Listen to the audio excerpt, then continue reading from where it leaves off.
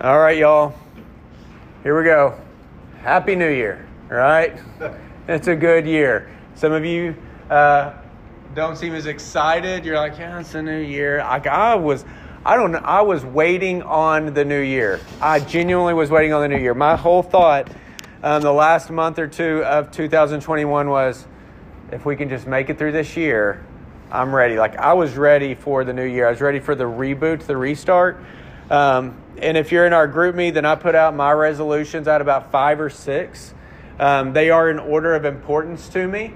And so as you go through there, but the first one for me was that I want to know the Lord and I want to make him known. Like, even more so. Like, if we're not intent in our planning, I always go back to like someone who's doing fitness or working out. That's just something I can easily identify with this. But if you don't have a plan to improve whenever you go into like a fitness plan or a workout plan, which, come on, y'all, it's December 2nd, 3rd. What are we on? I'm sorry, what did I say? December. Okay, so we're in January. New year, right? But we're here and we know that everybody makes a fitness goal and then it usually falls off. If not within the first few days, within the first few weeks, and then definitely by the first few months. But the heart is right. I got to have a plan to improve. The same thing with your Christian walk. If you don't have a plan to improve, then you probably won't, to be quite honest. You'll just kind of be like a bobber out there on the lake, and it might sit there, but whenever the wind starts to blow, it's ultimately just going to move it off course, right? So we want to be anchored. And so having a good plan, I put my 5 to 6 out there. That's not to say do my 5 to 6. That's so that you can hold me accountable.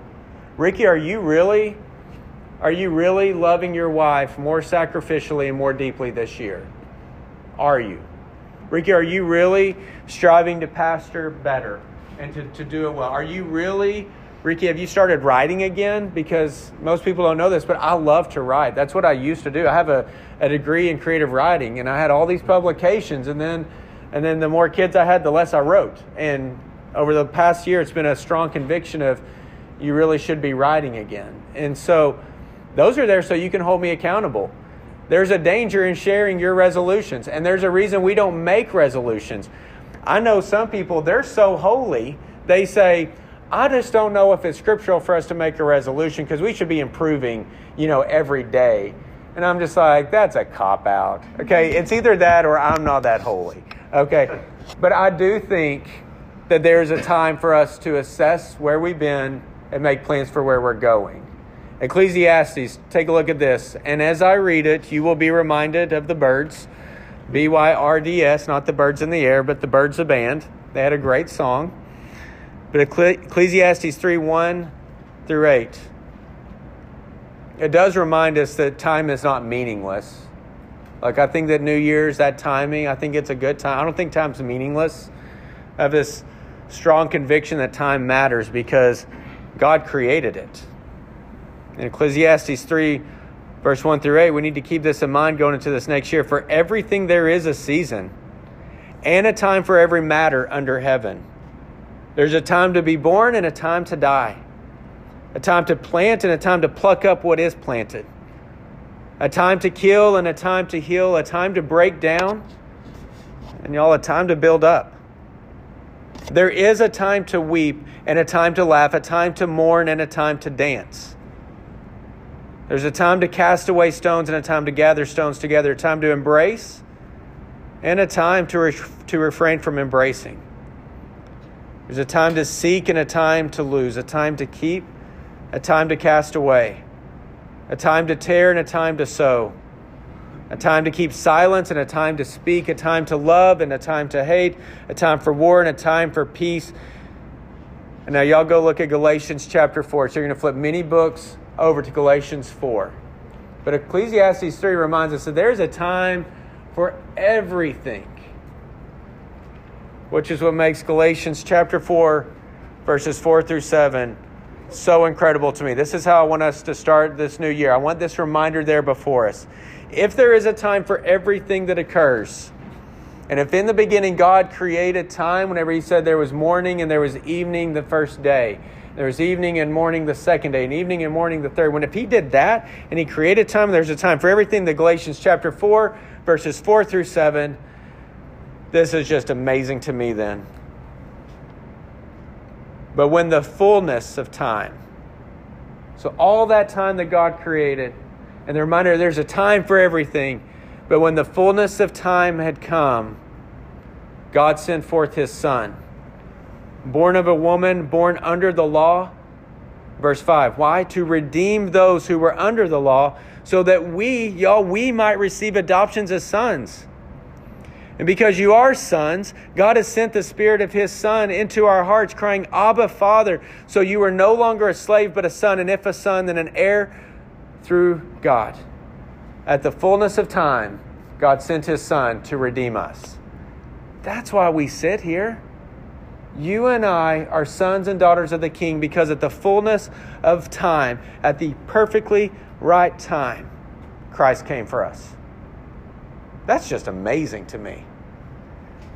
I just want to keep that in front of you, that with God, time is not meaningless. I think that God gives us times for everything to experience.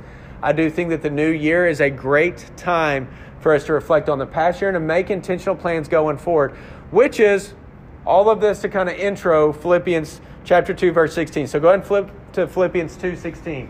Here's how God works, and I've seen him work in my life and in the life of Cross Life. We do take time to intentionally plan our sermons. Like, what's our sermon series look like? God, where are you leading us over the next year? So he put Philippians in front of us, and by God's design, and trust me, I wouldn't be good enough to do this. By God's design, we're Philippians 2:16 at the beginning of a new year with many Christians gathered together, and we're looking at holding fast to the Word. Because you know what many Christians start to do January 1st?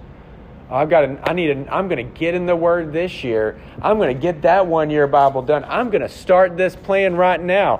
I'm never going to miss church this year. I'm going to be right on top of it. Oh my goodness. Y'all, it is a common New Year's resolution for Christians to get deeper into the Word. And I think that that's a good thing. Right? We're going to just take a look at what this actually means. I'm going to try and give some very practical advice of what that actually means for us, because I do realize that I struggle with that. Whenever I'm preaching and I'm pastoring, sometimes I'm like, well, just go live for God's glory. That's what you're supposed to do. Sounds great. But what does that even mean? Right? I get it.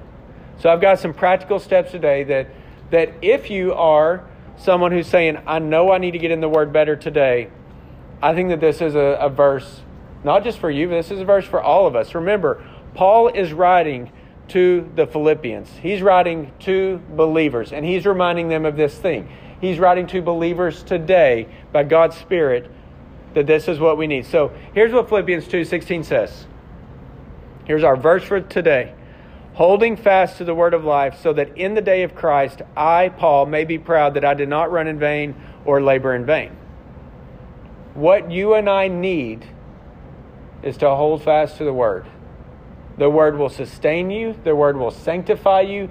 The Word will not relent on its promises. It reminds us of our sins. It reminds us of our need for a Savior. And it reminds us that we need to be praising the one who has saved us, and that we will, this is the last reminder, be doing this for all of eternity for His glory.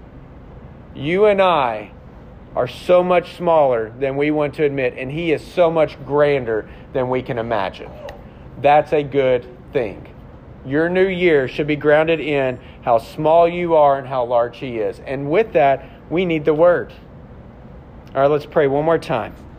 Lord God, with that long introduction before us, Lord, I pray that you help us to truly grasp what it means for us individually and corporately as a body to hold fast to the words of life. But Lord, I pray that you do stop my mouth anytime I begin to speak too much. Lord, I pray that I do not add to your words. And Lord, I pray that we as Christians cling to who you are and not to who we want to be. Lord, you are amazing, and we thank you for your grace. Amen. All right, so That's easy enough. Philippians 2:16, hold fast to the word. If you just take that, you put it on an index card, you memorize it, you put it on your dashboard, you put it on your computer desk, you're good. You're going to be able to pull this off. You're going to start your 1-year reading plan tomorrow if you haven't already started it. You're just going to keep plowing through it. And then, oh my goodness, you're going to hit a weekend. You're going to hit the first Saturday. And you're like, do I actually have to read on a Saturday? Do I not have to read on a Saturday? And then Sunday, we were in the sermon. So there was a lot of scripture going on. Do I have to read on Sundays? Do I not? But then all of a sudden, your 1-year plan, you're back on Monday. So do you have to catch up for Saturday and Sunday? Each one takes 15 minutes. So now you got 45 minutes at it. I've been there, y'all. Like, I have gone through that. There's a lot of pressure with that 1-year Bible. It stresses me out. I'm not going to lie. I'm OCD. You can't read anything out of order. What you and I need is not a better plan. What you and I need is to hold fast to the words of life. And so we're going to kind of look at that. So I joke about the 1-year Bible because I can't do it. So it's better for me to just kind of knock it off to the side than for me to just deal with the fact that I can't do it. Okay? But at the same time, you know what's really a good plan? The 1-year Bible. It really is a good plan. I'm just too OCD to pull it off. I'm not good enough yet. All right, so we're going to look at that here more in just a second. Why does holding fast to the word, what does it mean in context? I want to look at that first, and I want to look at what it means to hold fast, and then I've got practical applications of how do we go from here and actually do this in a realistic, flesh and blood type of way. Okay, but take a look at what this means. Why do we need to hold fast? In context, Philippians chapter 2, verses 12 through 16. Now, we preached 12 through 18 a couple of weeks ago, but we've kind of broken it down. So if you go a couple of weeks ago, I'm just going to kind of remind you of what we went over. So in verse 12, keeping it all in context, therefore, my beloved, Paul writes, as you've always obeyed, so now, not only is in my presence, but much more in my absence, work out your own salvation with fear and trembling, for it is God who works in you, both to will and to work for his good pleasure. Verse 14, do all things without grumbling or disputing, some say complaining. Verse 15, so that you may be blameless and innocent, children of God without blemish, in the midst of a crooked and twisted generation, among whom you shine as lights in the world. And then verse 16, holding fast to the word of life, so that in the day of Christ, I, Paul, may be proud that I did not run in vain or labor in vain. So what do we see in these verses? Several things. I'm just moving 12 through 16 to hold 16 in context. He writes to them and he says a few things. Verse 12, he says, you've always obeyed. That was their reputation, that they were always obedient. And may that be said of us, that we are always obedient. The Philippians were always obedient. I would love that would be said of me. He also says in verse 12 that they and we are to work out our salvation with fear and trembling. Why fear and trembling? The writer of Hebrews says it is a fearful thing to be in the hands of a living God. And so what we looked at in that sermon was, I fear that we've forgotten how to tremble before such a holy God. Right? He is high. He is holy. He is completely other than who I am. And because he is holy and I am not, I need to approach with fear and trembling. Yes, I have peace with God. That's not saying that we don't have peace with God because of the blood of Christ. It's saying that we need to remember that he is so much grander than who we are.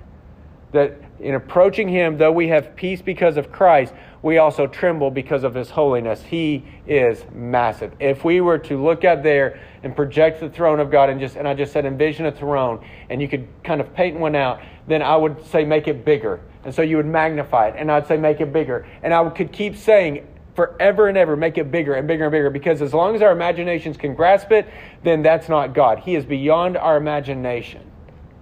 So we need to approach him with fear and trembling. Paul's writing to believers who are saved by Christ, and he says that we need to work out our own salvation with fear and trembling.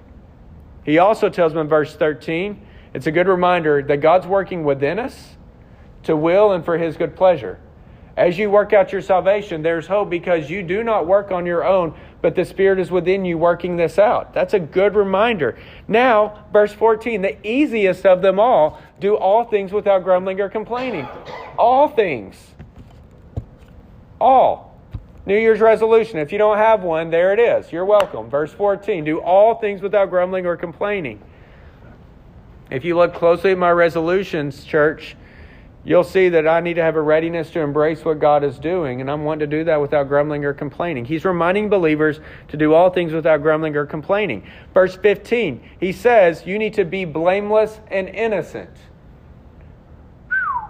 Blameless and innocent. Praise God for His grace, not only that it saved us once, but that it forgives us and we are redeemed and saved for all time. His sacrifice on our behalf was once and for all. We don't have to crucify Him again and again and again. What we do is we confess. Lord, I know I have failed again. Please forgive me and thank you for your grace. And then you tell Satan to shut up because he's just going to remind you over and over and over again. And then he says that we are to shine as lights in this dark world. And then verse 16 he says, and last thing, hold fast to the word of life. So what are these? They're great New Year's resolutions. I mean, if you didn't get any, there's you about 4 or 5 right there, New Year's resolutions. But this is, get this, this is the developing life of the Christian. That's what this is. This is a developing life for the Christian. I fear and tremble before God so much more now than I did a decade ago. And I hope that a decade from now, I fear and tremble so much more. I think that I grumble and complain less now than I did 5 years ago. But I hope that by the end of this year, I'm grumbling and complaining even less. I know that I held fast to the word then, but I think that I hold more now. We progress more and more and more. We never arrive until we see Him. So that's why verse 16 matters.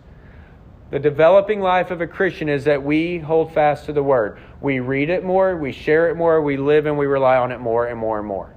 Okay, so the more that we fall in love with Christ, the more that we will fall in love with the word. The more that we cling to the word, the more we will fall in love with Christ.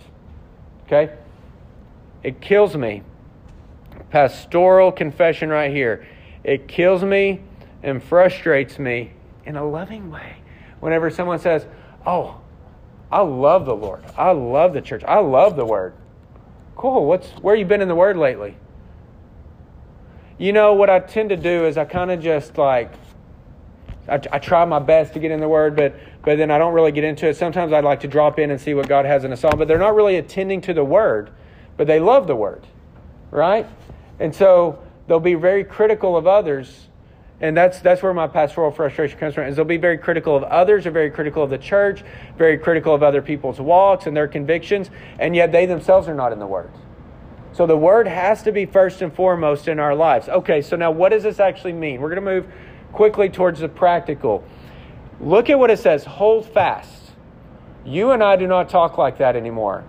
We don't hold fast to something. Like if I'm walking along the streets and Rachel says, so what are you doing? I'm just like, I'm holding fast to my family. No one talks like that anymore. You know what we do hold fast to? We hold fast to our phones. I don't mean that I'm trying to give you an illustration. I'm not giving you a conviction. We hold fast to our phones. We do hold fast to our kids' hands in crowded places. We do hold fast to those things which we care about. Holding fast just means you cling to it. So whenever it says hold fast to the word of life, it's cling to the word of life. Why is it called the word of life? Because it does give us eternal life. It's through the word that we have knowledge of the holy, of our sin, and of our need for a Savior. So whenever it says hold fast, it just means cling to it. So Paul says the developing life of a Christian is that you will cling to the word. Everybody good? Now, that helps us with the song, He Will Hold Me Fast. There's a great song. I loved it the first time I heard it. I was just, man, it hit me really hard because I know what it means to hold fast. And then I played it for others. They're like, well, what does that mean, hold fast? Like, I don't get it. He will hold me fast. He will hold me fast. It means He will cling to you. When my fears arise, He will hold me fast. When I cannot keep my grasp on Him, He will hold me fast. Christ will cling to you. We are to cling to the word. Christ clings to us. It's a mutual clinging right there. Okay, so it means cling to it. So I'm just going to ask a rhetorical question. If we are to cling to the word, how are you doing with that? Confession, I didn't do my quiet time yesterday on a Saturday. You know why? Because Saturdays are hard to do it. You don't have to be legalistic about it. I'm just asking, how are you doing clinging to the Word? Right? Dave Ramsey, at my house we call him Devil Dave. Dave Ramsey is a financial guru. He gives great financial advice. We call him Devil Dave at our house because I don't always like his advice and how it impacts me personally and my preferences. But he does have great advice. He really does. And he's gotten us back on track, great philosophies. But he is notorious for saying that your checkbook reveals where your heart is. That where you spend your money, that reveals where your heart actually truly is. So I can say, for example, that I care about missions, or that I care about the homeless, or that I care about serving others. And Dave Ramsey would say, okay, open your checkbook. Do you? Do you really care about those things? I would say that our schedules reveal the exact same thing. Where we spend our time reveals what we care the most about. Right? So if I say that I love my family, for example, and yet I do not spend time with my family, then you have the very logical, reasonable reason to say, but do you love your family? If you never want to spend time with them, if you're always finding a way to be gone, if you're always trying to find a way to have an excuse and you're never there with your family, do you love them? Of course I do. But there's a difference in word and deed, right? Just to make it less emotional, I could tell you that I love cheeseburgers. Okay, so let's get away from the family thing. Let's go. I love cheeseburgers. Absolutely, I love cheeseburgers. They're delicious. I would eat cheeseburgers all day long. I really will. They're like my favorite food. Okay, but if you never see me eat a cheeseburger, I never order a cheeseburger, and we're given the option, I'd choose not to take the cheeseburger, but I take the hot dog or the pizza instead, which, by the way, still rank up high on my list. But if I never take the cheeseburger, you have a very logical, reasonable reason to ask me, I thought you liked cheeseburgers, but you never really indulge in it. Right? How we make our choices, that reveals where our heart truly is. So where am I going with this? If we say we cling to the Word and I say, how are you doing with that? Look at your schedule. Are you making time to cling to the Word? Because our schedules really do determine what we care the most about. We put the most important things first because we're not going to miss those. And then we put everything else second and third and fourth. And then we have those things where if I don't get it done today, that's fine. I'll get it tomorrow or next year with the New Year's resolution. But we have those primary things. If you were to go through your schedule, I would say, what are you clinging fast to? For me, I cling fast to family. I think if you look at my schedule, family ranks up there. You know what I also cling a lot to? My time. Like, I want my time. I don't think that's bad, by the way. I think you got to have that personal refresher so that you can pour into others. I think that that's okay. But are you clinging to the Word also? Does it have a place in your schedule? And that's going to be part of our practical application of, okay, Ricky, how do we actually get to this? Okay, but that's what it means to hold fast. It means to cling to it. There's another translation. Instead of hold fast, does anybody have hold forth in your translation? Hold out. Okay, so the original word there in the Greek has two different meanings.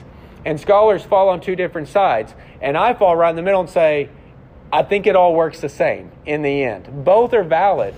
Hold fast, you cling to the Word. The other translation is hold forth or hold it out. So again, we don't hold things forth.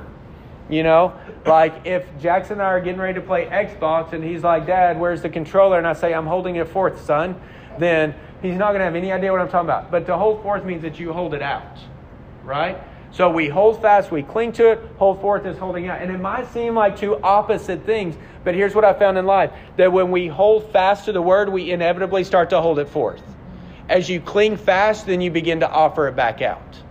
Okay, so we looked at how we cling to it. Like, what does that mean? It means to cling to it. What does it mean that we hold it forth? It means that we're holding it out. Now think about that. In verses 12 through 16, work out your salvation with fear and trembling. It's going to be effective because God's working in you. Don't grumble or complain. Shine as lights and hold forth the Word. Like, it's a very logical conclusion that the developing life of a Christian is not that we do all these things and that we're clinging to the word more and more, but that as we do all these things, we're taking this word and we're starting to hold it out. This is how we are lights in the darkness, as we hold forth the word. But I would contend and I would remind you, before you make it something you put as something to check off, you can't hold something forth that you're not first taking in.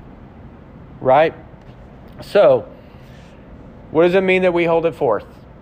It means that we share it with others. It means that we're talking about it. It means that it's something that's ready on our lips. Like some very practical advice for holding forth. Like if you're saying, okay, I cling to the word, but I want to make sure I'm holding it forth. Just 3 really simple things right here. Number 1, share what you're reading with others for them so that they can just share it with you. I mean, just tell others. I like to ask that question. Remember, men, I'll be at McDonald's on Old Greenwood Road, right? Okay, Old Greenwood Road. I called it the Phoenix Avenue McDonald's because I get to it by going to Phoenix. But first Monday of every month, 6 o'clock, men, I'm just going to be there eating breakfast. It's a time of fellowship and food.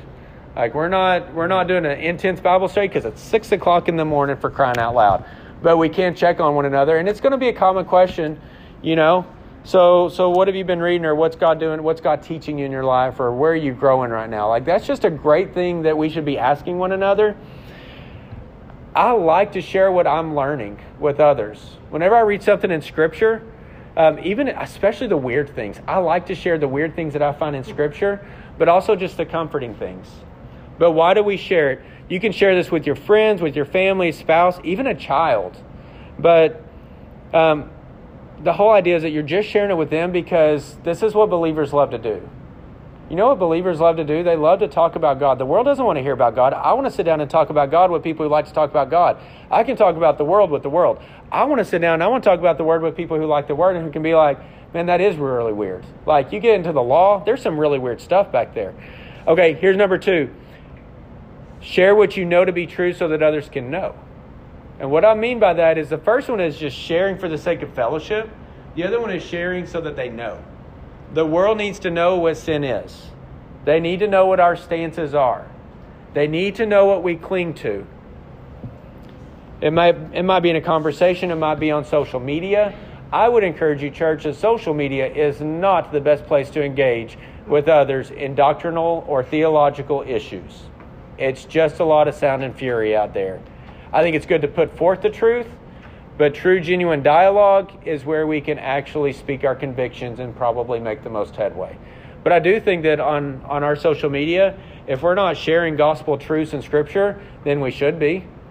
I mean, if that's what we love and what we cling to, then it should be a natural output of what's going on. It doesn't have to be the only thing we put out, but if it's so central to who we are, how can it not be something that we put out?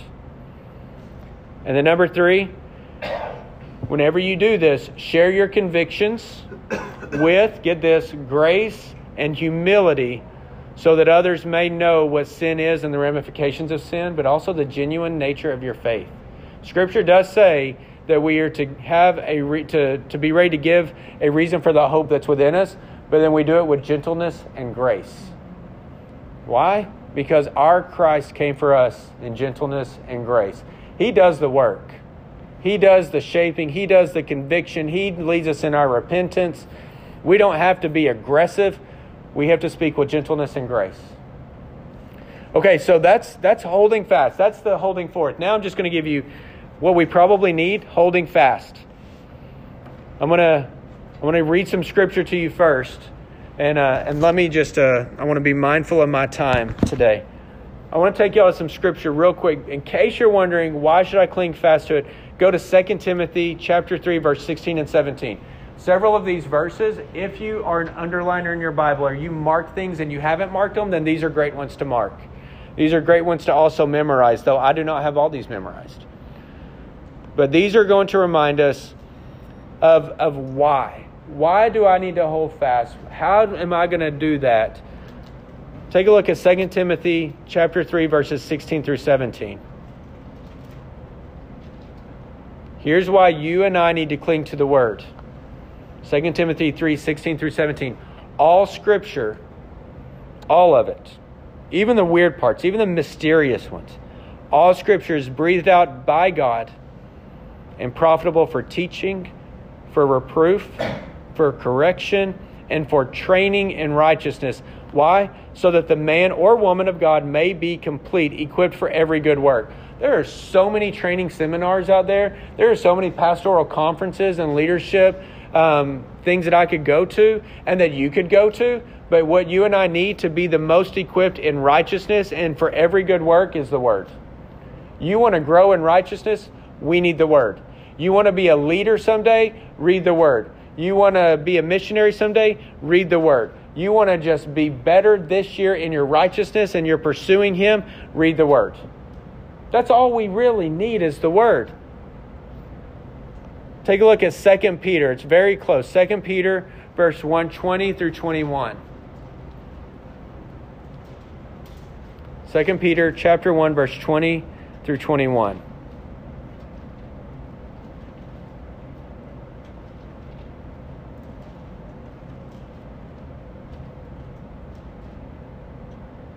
It says, above all, you must understand that no prophecy of Scripture comes from one's own interpretation.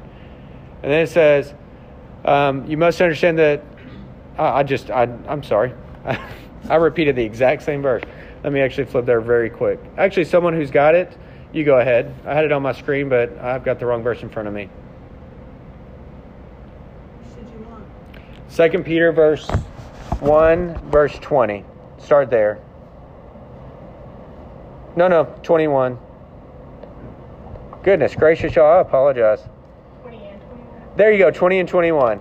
Okay, go. First of all, you should know this. No prophecy of Scripture comes from one's own interpretation, because no prophecy ever came from the will of man. Instead, moved by the Holy Spirit, men spoke from God. Did yours have as they were carried along by the Holy Spirit? Okay, great. That's why I love different translations. Here's the point of 2 Peter with 2 Timothy side by side. All Scripture, 2 Timothy said, is breathed out by God. That's enough for me to want to read it. Then we get to 2 Peter, and you know what it reminds us of? That no Scripture was written apart from God. God inspired the Scripture. If my wife wrote me a love letter, and I said, oh, that's a great letter. She's got an envelope. It looks wonderful. Sitting there on the mantle whenever I come in, I'm like, oh, she wrote me a love letter. First off, that would be a huge accomplishment, okay? I'm just telling you. I'm not knocking her. I'm just saying it'd be a huge accomplishment. She's not confident in her usage of words. And so, but she wrote me a love letter, and I walked in, I'm like, that's amazing. Cool. And then I go sit down and watch TV, or I'll go to her, I'm like, hey, thanks for the letter. Did you read it? No, but I'm so glad you wrote it. That's just a lot of what we do with the Bible, y'all. The God of all creation has spoken to us through His Word. Why would we not want to read that? Listen to what Jesus says in John 17:17. This is a great one for you to go to also, but if not, just make a note. John 17:17. Jesus is praying for His disciples and all believers, and He says to God the Father, Jesus says, sanctify them in truth. Your word is truth. To sanctify or to be sanctified, that's our process of holiness. Sanctification is. So for you and I to be holier, to be sanctified more and more, we need the Word. Sanctify them in truth. Your word is truth.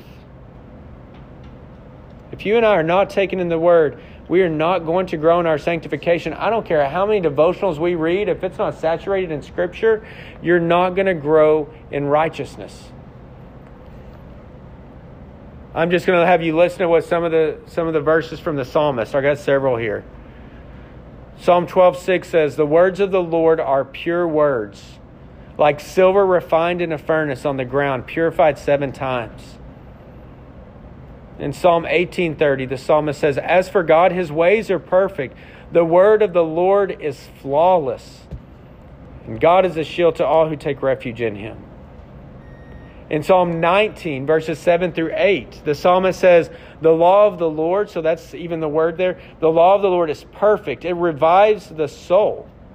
The testimony of the Lord, that's still the word of the Lord, is sure. It makes wise the simple. The precepts, which is still the word of the Lord, it's just 3 different ways to say the word. The precepts of the Lord are right. They rejoice the heart. The commandment of the Lord, that's still the word, is pure, enlightening the eyes. When we get into the word, listen to this. If I just replace the law, the testimony, the precepts, and the commandments with the word, listen to what this tells us. The word of the Lord is perfect and it revives the soul. The word of the Lord is sure, makes wise the simple. The word of the Lord is right, and it rejoices the heart. The word of the Lord is pure, it enlightens the eyes. Like, that's what you and I need. You know why I get so dragged down? Because you know I do. If you walk life with me, you know I get dragged down, and I get weary, and I get tired. And yet, whenever I read the word, all of a sudden I'm just like, oh, it's like a breath that just kind of pushes through. It's kind of like snowflakes on a randomly cold morning. You just wake up, you're like, oh, there is a winter out there. We need Psalm 119:11. Here's what the psalmist says. I have stored up your word, God, in my heart. Why? So that I might not sin against you. How do I know how not to sin? How do I know what sin is? I store up his word in my heart. I can't know the fullness of sin without reading the word. In Psalm 119:105, your word is a lamp to my feet and a light to my path. You know why we feel like we walk in darkness so much? Because we don't have the word open before us. The darkness is heavy, y'all. The darkness is real. We have an enemy that really wants to discourage us and disappoint us and distract us. And so all of a sudden we just feel like we're surrounded by all this darkness. And yet Scripture says that his word is a light into our path and a lamp into our feet. If we're not going to be in the word, you're right. The darkness is going to press in on you and be overwhelming. But when we get in the word, I'm just going to go back. Then we're revived. We're made wiser. We're refreshed. We're rejoicing. Last one, Matthew 4:4, and then I'm going to give you practical steps. Matthew 4:4. Go ahead and turn there real quick. This is wait till we all get there. Matthew 4:4. This is in the midst of Jesus' temptation. And the context in verse 3 says, the tempter came and said to him, Jesus, if you are the Son of God, command these stones to become loaves of bread. In other words, if you're hungry, then you, Jesus, you can turn these stones into bread. And look at what Jesus says. But he answered, it is written, man shall not live by bread alone. Pause. I love bread, by the way. Like last night, that was a core part of our meal. I love bread. His whole point, though, is not simply bread. He's saying man does not live by food alone. You realize that, right? You can drink all the water you want, have all the food you want, meet all the nutritional standards, and you only live because the Lord sustains us. You and I are here today because the Lord allowed us to wake up to yet another day. That's what he means. So not just bread, but man shall not live by food, by bread alone. Look at this. But by every word that comes from the mouth of God. You and I are to live our lives based on the Word of God. But we cannot live our lives based on the Word of God if we're not reading the Word of God. There's a disconnect. We can't be connected to the vine if our branch has been severed right here because we refuse to get into the Word. Okay, now, so I'm saying all this because I really want you to understand. I get it. I really, really get it. We love the Lord. We know the Word's important, but life gets busy. Life gets messy. And if you don't need what I'm about to tell you for you, then use it for somebody else, because I guarantee you somebody in your life, a Christian, is going to need this. Because they don't read the Word, does that mean that they're not a Christian? No. You know what? We have a whole lot of churches filled with people who weren't discipled for so many years that they don't understand the need for the Word. That's why I just want to give you some verses and remind us of why it's good for us. But as I'm looking out, I also know who I'm talking to. I'm talking to people who understand those things and they're being reminded of those things. But if you don't need this, then you need to have this so you can share it with somebody else. The goal of our gatherings is to worship God and to be equipped to go out. So this is what you can go out with. But if you need help, I've got about 6 things for you, and then we're going to conclude. Here's what I practically have to do. I have a place. Number one, if you want to cling to the Word, you need to have a place. For me, this really, really does help. Because I know whenever I get to work tomorrow, I'm going to my office and I'm going to sit down at a desk and I go into Mr. Massengale mode. Like, that's the place where I do my work. I'm associating that with a place. That really does help you whenever you're trying to do your quiet time. If you don't have a place, you will probably find that it's harder to keep a quiet time. So for me, at my house, it's a brown roll-top desk that used to belong to my grandpa. It's in our living room. I've got a lamp on it, and I keep my Bible there. All my other books, I try to, and whatever I'm currently reading. But all my other books, they go on the shelf. All my other Bibles, they go on the shelf. But the one that I use for my quiet time, I keep in my desk. Why? Because I know that if I get up in the morning and I'm getting ready to drink my coffee and I go to sit down and my Bible's not there, I know how Satan operates with me. I will get distracted between that desk and that bookshelf, and I will lose valuable time that I know I need. That's the thing with all this. We know we need it.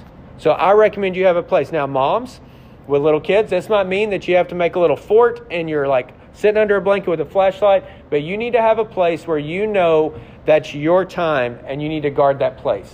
But have it set up so that whenever you sit down, you know what you're going to be doing. Number 2, you need to schedule it.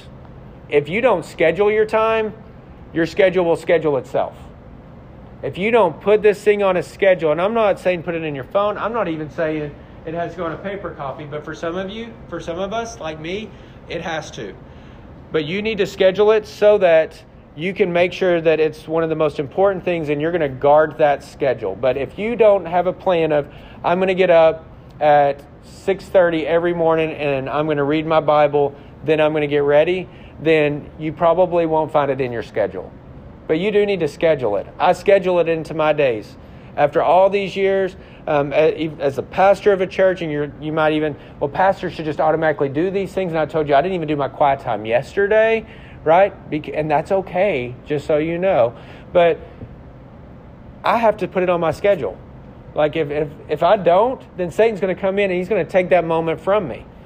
But whenever you schedule it, it might have to make you uncomfortable. Is 15 extra minutes of sleep really that impactful whenever you could get up and have 15 minutes in the Word? And I like my sleep too, right? Or 15 minutes right before you go to bed. Rather than this is my time whenever I like to decompress. What if it's 15 minutes whenever you're decompressing in the Word? Or maybe it's your lunchtime. Whatever it is, I can't tell you the best times. That's for you. But you need to schedule it. And I would just say, what is the most important thing in your day?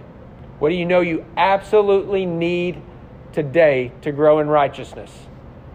That needs to go on your schedule first. And then everything else flows from there. I've also found this. Dads, hear me on this. Moms, hear me on this. I have found that I'm a better spouse and a better spouse and a better father and a better friend and a better pastor and a better leader whenever I'm in the Word first. Otherwise, I'm operating out of my own energy that I started with that morning, not out of the Word, which energizes and revives me. Okay? So you have to have a place. Number 2, you need to schedule it. Number 3, you need to keep your schedule. Okay? And this is the non-negotiable part of your schedule. I had to break it out separately because here's what will happen. If you break your schedule, then you need to keep your meeting. Okay? I'm going to come back to that here in a second. But you've got to keep your schedule because what Satan will do is he will lean so close and say, but is it really that beneficial? I mean, Ricky, it was just one day and you act like it's not that. It's not a big deal. And if we don't keep our schedule, then Satan will be there and remind us of, look, you made it through a day and you didn't have the Word. It's really not that impactful. Any way that Satan can distract us or make us comfortable in being apart from the Word, he will absolutely do. But can I just tell you, whenever you keep your schedule, even if you say, I've got 5 minutes, so I got 10 minutes, in that 5 to 10 minutes, the darkness trembles. The most faithful strategy, the most impactful strategy against Satan and his armies in the darkness is the life of a committed Christian. The best sermon's going to be forgotten. I have listened to sermons in person with Piper and Louis Giglio and Francis Chan, and I've been in that moment where I'm like, that's Piper. This is going to be the most amazing sermon ever. I've got my pastors that I love to listen to. And then I forget their sermons. I don't know a thing of what they preach. I remember the moment of seeing them walk on stage. I can have the greatest sermon right here, and it will be completely forgotten. But whenever committed Christians are committed to the task of growing in holiness, Satan cannot stop that. So you need to be in that passionate pursuit on your own. So keep your schedule. Shut up, Satan. Keep your schedule. And then if you break your schedule, you still have to keep your meeting. So I might have the best intentions of getting up at 5:45 to read my Bible, but then a kid wakes up puking and I miss my 5:45 to 6 o'clock schedule, then I still need to keep my meeting at some point. I need to get that 15 minutes some point in the day. Something else has to become less important than that 15 minutes or 5 or whatever it is. Number 4, you need to have a plan. If you don't have a plan, you can't keep a plan. This goes all the way back to what I said at the very beginning. If you don't have a plan, you can't keep a plan in growing in the Word. I used to do this thing, I called it the Holy Dip. I'm not the only one, because you've done it too. I have no doubt, because we're all Christians. Lord, I just really need something from you today. What would you have me to know? Ezekiel. Never been in Ezekiel. So you shall divide this land among you according. That's not for me, Lord. That one. Okay, Ezekiel. Like we just do this dip into the Bible. Lord, what do you want from me today? And if it lands in Proverbs or something we're comfortable with, that's, the Lord can speak that way. But I've just found it's not really that impactful or beneficial. It's an act of desperation. Have a plan.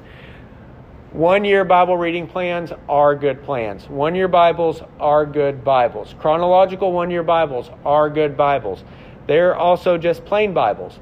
They're good Bibles. So, but the 1-year plan, that is, if you've never done a 1-year reading or 1-year Bible plan and you're not familiar with the Old Testament or really any scripture, I actually really do recommend the 1-year Bibles. Because you get some Old Testament, you get some New Testament, you get a Psalm, you get some proverb in there, and you just keep moving through. And it breaks it out, so you're like, okay, it's January, not December, but it's January what are we on? 2nd, January 2nd. Okay, you go there and it says January 2nd, and you read that. And then you forget, and it's January 8th all of a sudden, you just pick up at January 8th. Like, it maps it out for you. That is a good plan. It really is a good plan. Number 2, find a devotional, but I will say be careful. Any devotional you read that relies more on the author than on Scripture, read it as a one-on. Like, add that to your Bible reading. But there are so many devotionals that really don't have Scripture. And keep in mind that as you read a devotional, you're reading somebody else's interpretation or application of the Scripture, not the Scripture itself. I have some great devotionals I rely on. Streams in the Desert, love it. That's one I will always read. So, but do find a good devotional. That's not unbiblical. I think it's good. Topical studies. If you have a phone, which most people in this world do, the Bible app has so many good devotionals and Bible plans on there. That's fantastic. If you struggle with anxiety, there are topical Bible studies on anxiety. Here's Scripture to help you. That's good. That's healthy. That's equipping. All right. The Proverbs method. I've got the last 3 right here for you. I call it the Proverbs method. Today is January the 2nd. So I will read Proverbs chapter 2. Tomorrow is January the 3rd. So I will read Proverbs chapter 3. Whenever it's January the 9th, I will read Proverbs 9. There's 31 chapters in Proverbs. So you can reset it every single month. It's not a story. It's not a narrative. They're collected wise sayings. They're called aphorisms. So every time that you reboot at the beginning of each month, you will find something new. You will find some new nugget right there where you're like, oh, that's good. So I call it the Proverbs method. I've done it for a decade. Right now, I'm not. I'm going to tell you the method I'm using here in a second. But if you said, what's a really good thing I could start? I've never really read the Bible. I would say do the Proverbs method. It kind of breaks you into it, and then you can always add to it.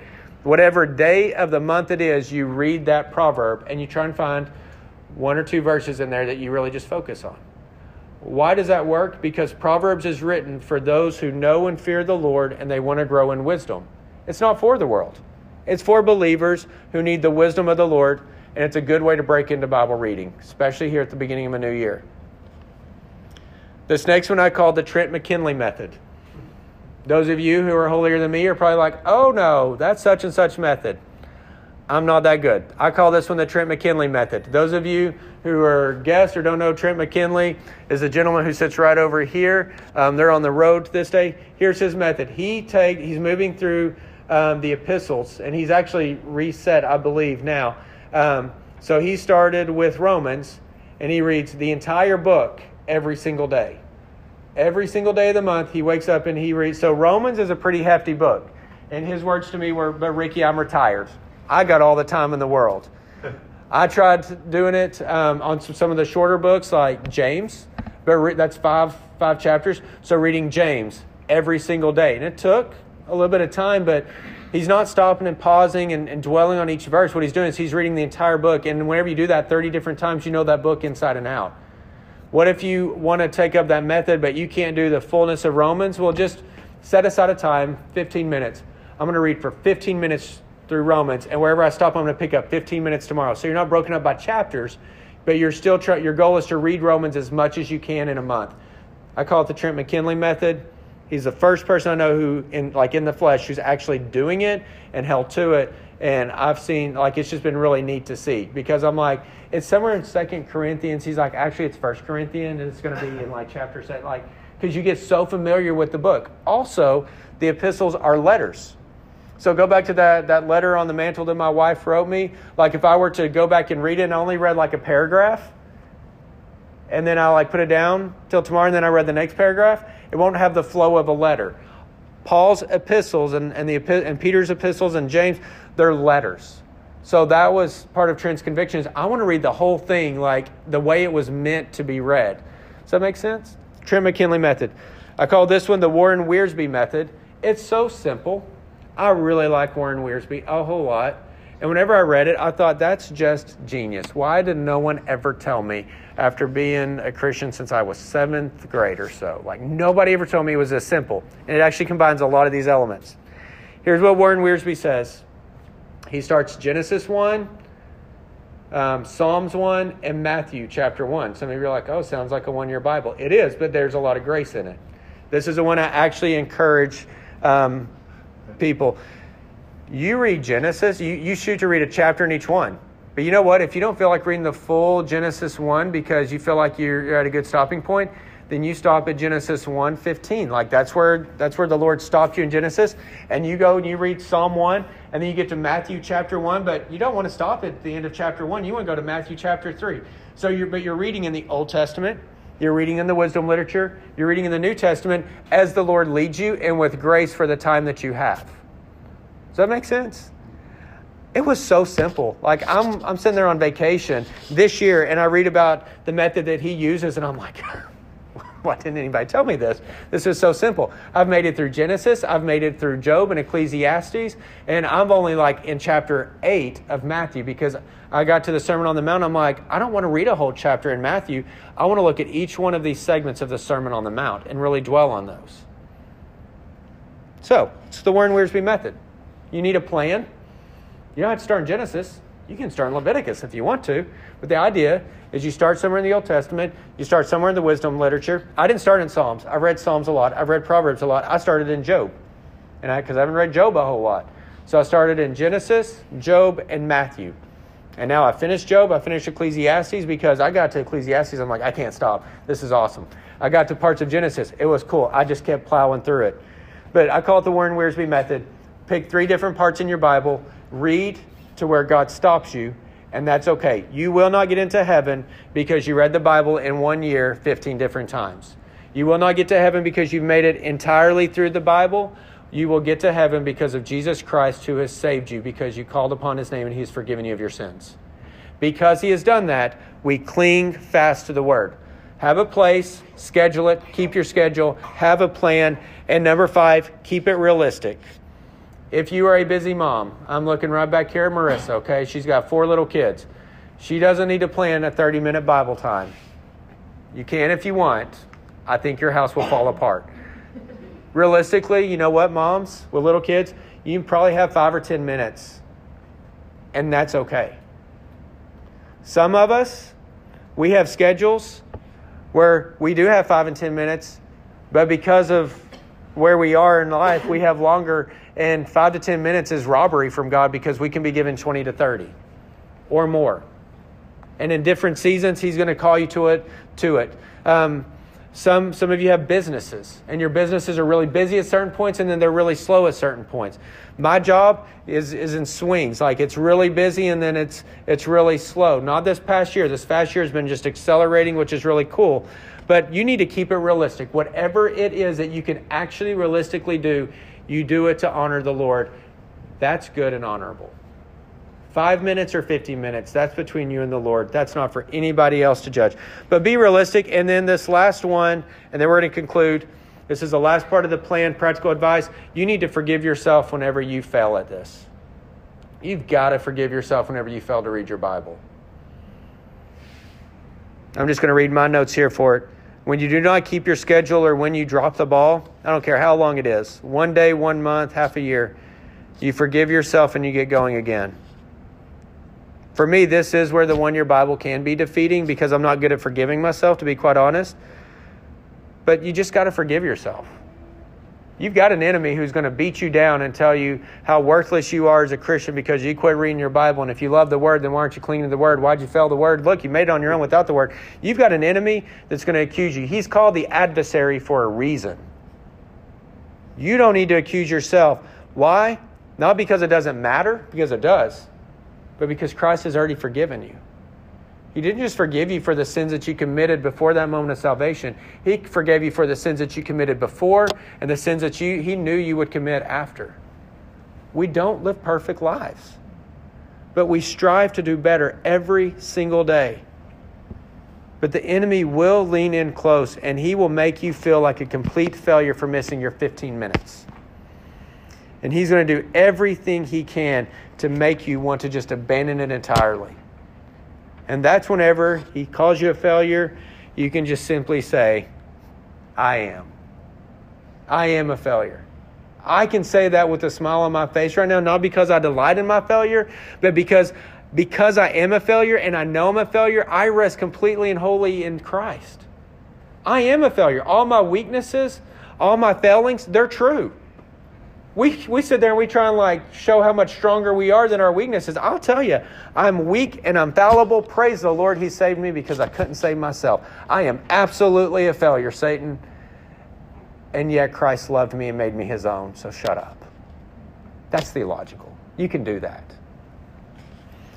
All right, so if you want to cling to the Word and you haven't or you've struggled, here we go. Have a place, schedule it, keep your schedule.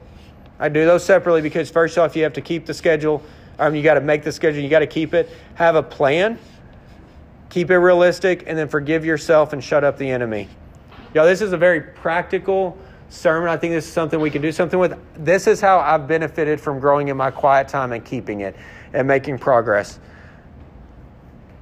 I once heard it said, show me a Bible that's falling apart, and you'll see a man that isn't. I'm actually using a new Bible that was given to me by my secretary today. It's a Bible I haven't used much. I used it because it's large print. I need larger print now. Okay? But it's also like using somebody else's glove. Like you go to play baseball with somebody else's glove, it doesn't quite feel right. I'm having to break this one in. But if I told you I love the Word and my Bible looks pristine and just like this, and you'd have to wonder, yeah, but how do you love it? Audible, right? We can use Audible. You can listen to the Word. That's another thing I should have put on here. I'm good with that. But there's a good saying, show me a Bible that's falling apart, and you'll find a man that's not. In other words, we need the Word. The Word sustains us. It gives us the strength we need. It gives us the encouragement we need. Why? Because it always points us ultimately back to Christ. Y'all, what we need is not a great sermon, not a perfect church. We don't need the best job. We don't need the best marriage. What you and I need to do is cling to the Word. And in that, we will find the comfort, the wisdom, the direction, and the peace that we need. Let's pray. Lord, teach us to hold fast to the Word and to hold it forth. Teach us as we go from this place, Lord, by your Spirit that's within us, interceding with words too deep for understanding.